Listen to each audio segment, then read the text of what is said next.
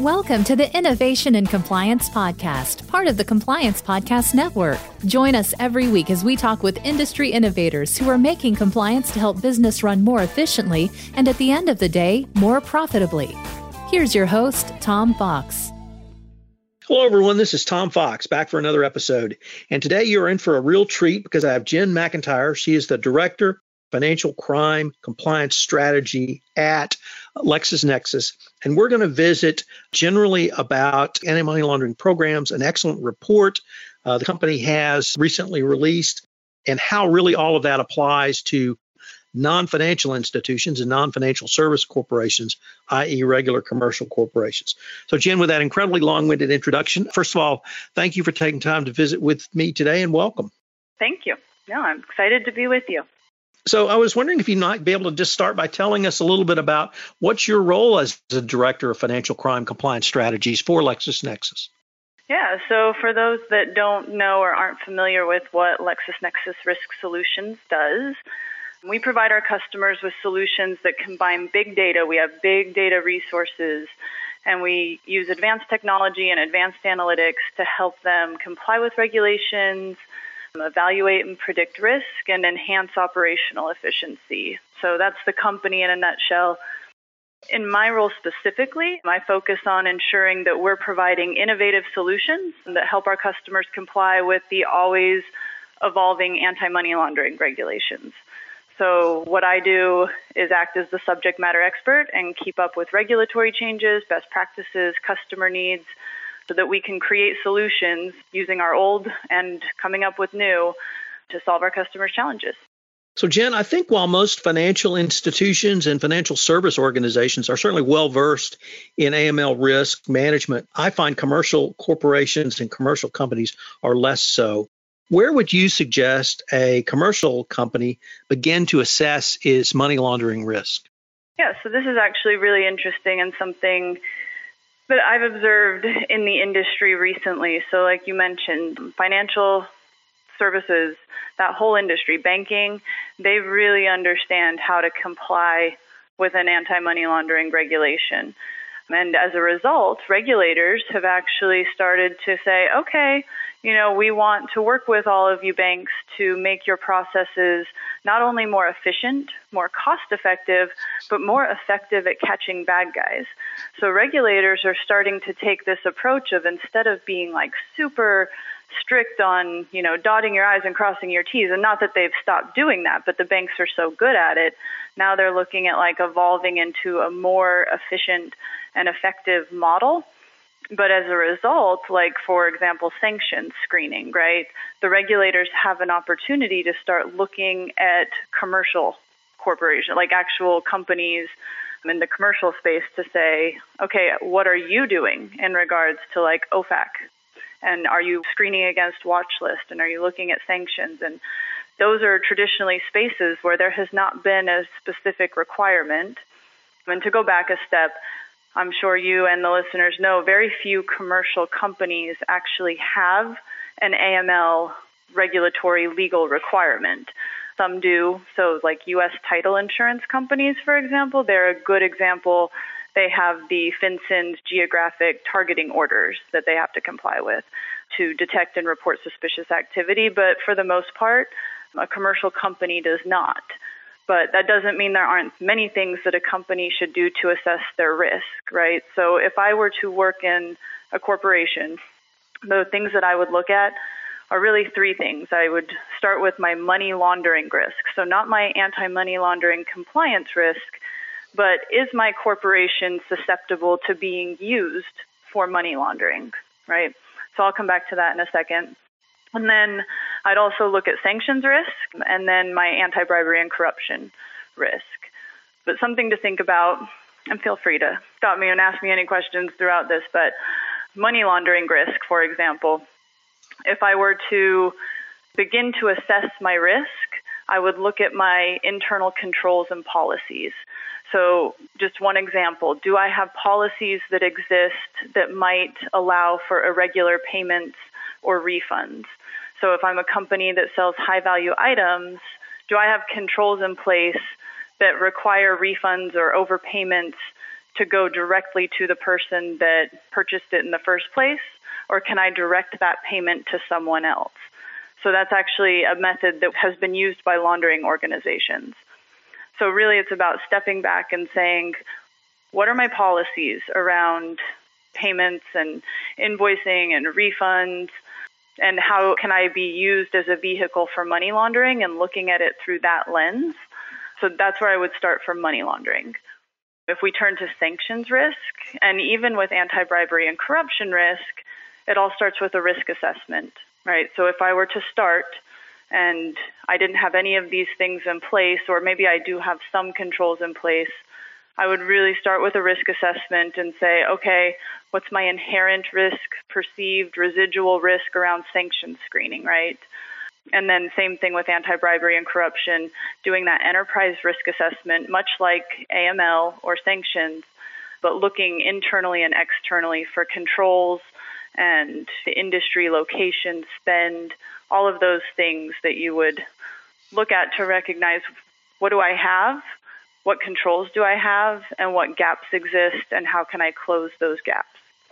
But it's really looking at your business from like a whole different lens, right? You're looking at it specifically from the money laundering, watch list screening, sanction screening, and anti-bribery and corruption. So, Jen, one of the reasons I was so intrigued by this topic, and frankly why I wanted to visit with you on this podcast, is two of the most recent FCPA enforcement actions involved customers and billing irregularities. How does a company begin to think through either a corruption or a money laundering risk from a customer? Yeah, so I think it all starts with good data. And some companies, right, have really good data about their customers. They're complex organizations. Much like banks, they have an opportunity to know their customer and to perform due diligence. Who are they? What is expected activity for that customer? Where do they operate? What kind of transactions are normal for them? What geographic locations do they do business? Now, there's other multinational, like global organizations that may have really bad data, right? There's many online companies that ship goods all over the world, and they don't necessarily even know their customer's name, right? So there's a balance in what type of customer do you have, and what kind of good data can I get? If you have good data, doing due diligence is a way to manage your risk. Doing that, know your customer process that the banks do with their customers. For those that maybe don't have the best data, and this applies to both scenarios, but having regular internal audits to look for billing and invoice anomalies, right? Irregularities. All of the two enforcement actions you mentioned were billing and irregularities that were called out. So almost essentially equating what the banks do for transaction monitoring and translating that over to be transaction monitoring for corporations, if you will.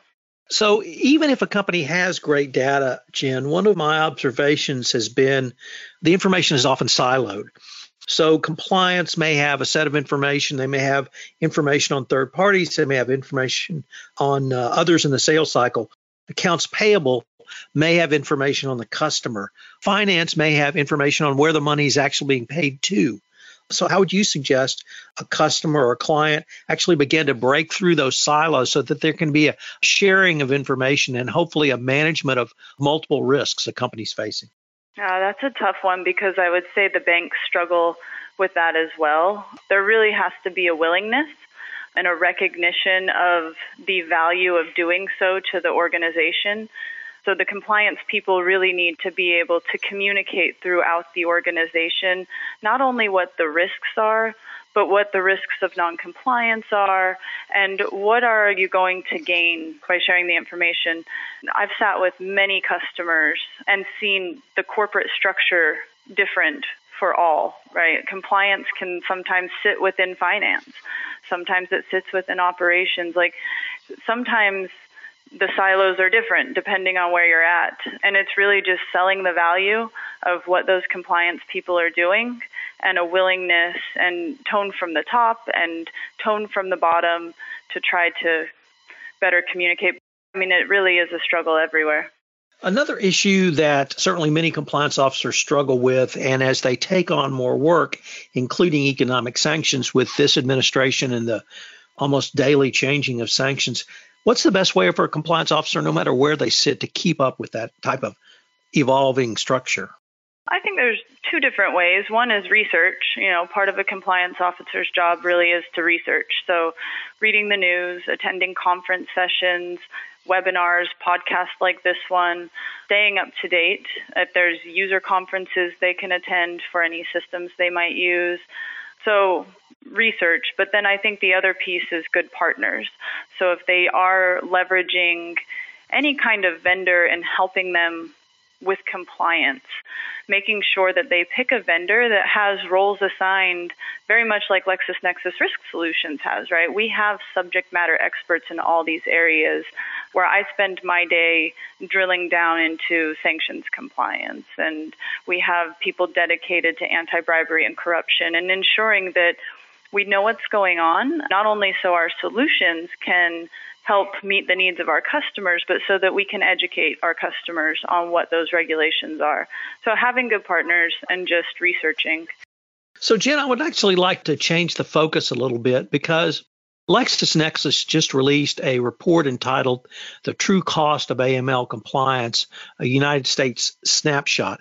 And you really had a lot of detailed findings in there that I found fascinating. But I was wondering if you might be able to take a few minutes just to review some of the key findings and what you think it might mean for AML compliance going forward.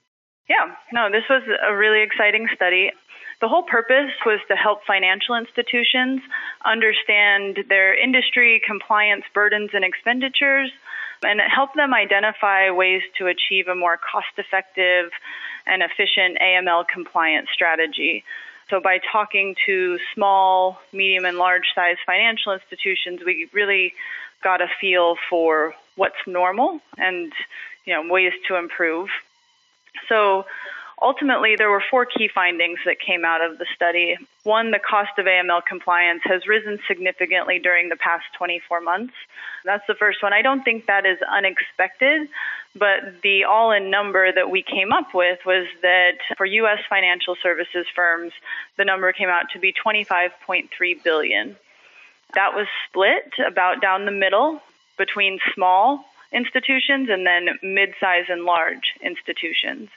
One of the interesting things about that is if you break down into that finding even more, is that while large financial institutions have a much higher annual cost of compliance to the tune of $14 million a year compared to maybe a small institution who's spending $1 million a year, but the percentage of total assets is much, much higher for the small institutions.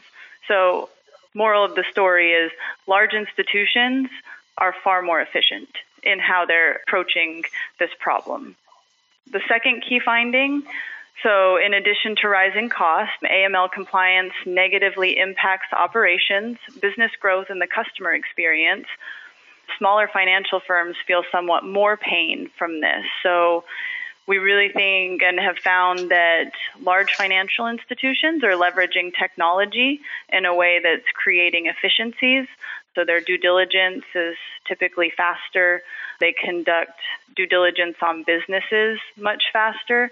So all of that time that it takes to research and onboard a customer, they're slightly better at it than the smaller firms who are actually losing customers and have opportunity costs associated with compliance. The third finding, financial institutions that are using compliance technology and enhanced data sets are able to minimize the negative impacts of AML compliance requirements. So I've kind of touched on that already. Technology is your friend. Obviously, the investment needs to be worth it, and you need to get your return on investment, which is why a lot of the smaller institutions don't take advantage of it, and they just keep tackling the problem with more people. And the last one is a layered approach to AML technology is crucial to facilitating a more cost-effective, efficient compliance approach. So really, that one is talking more about technology, but people aren't going away in this process, right? It does take sometimes that manual human review to be able to determine the risk of a customer and execute all of these processes. But ultimately, it ended up being really, I don't think anything unexpected, but a nice confirmation of where the market is heading, and it's towards adoption of technology and that desire to become more efficient in the compliance operations program. So, Jen, unfortunately, we're near the end of our time, but before we ended, I wanted to ask if any of our listeners wanted additional information on either the report or from yourself, how could they do so? Yeah, so I think there's two ways. If they go to the LexisNexis Risk Solutions website, which is risk.lexisnexis.com, and they can go to the Contact Us link and just fill out the little form there. I mean, they could even probably route it directly to me if they threw my name in there.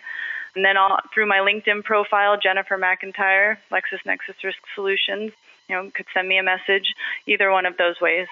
Well, Jen, I wanted to thank you.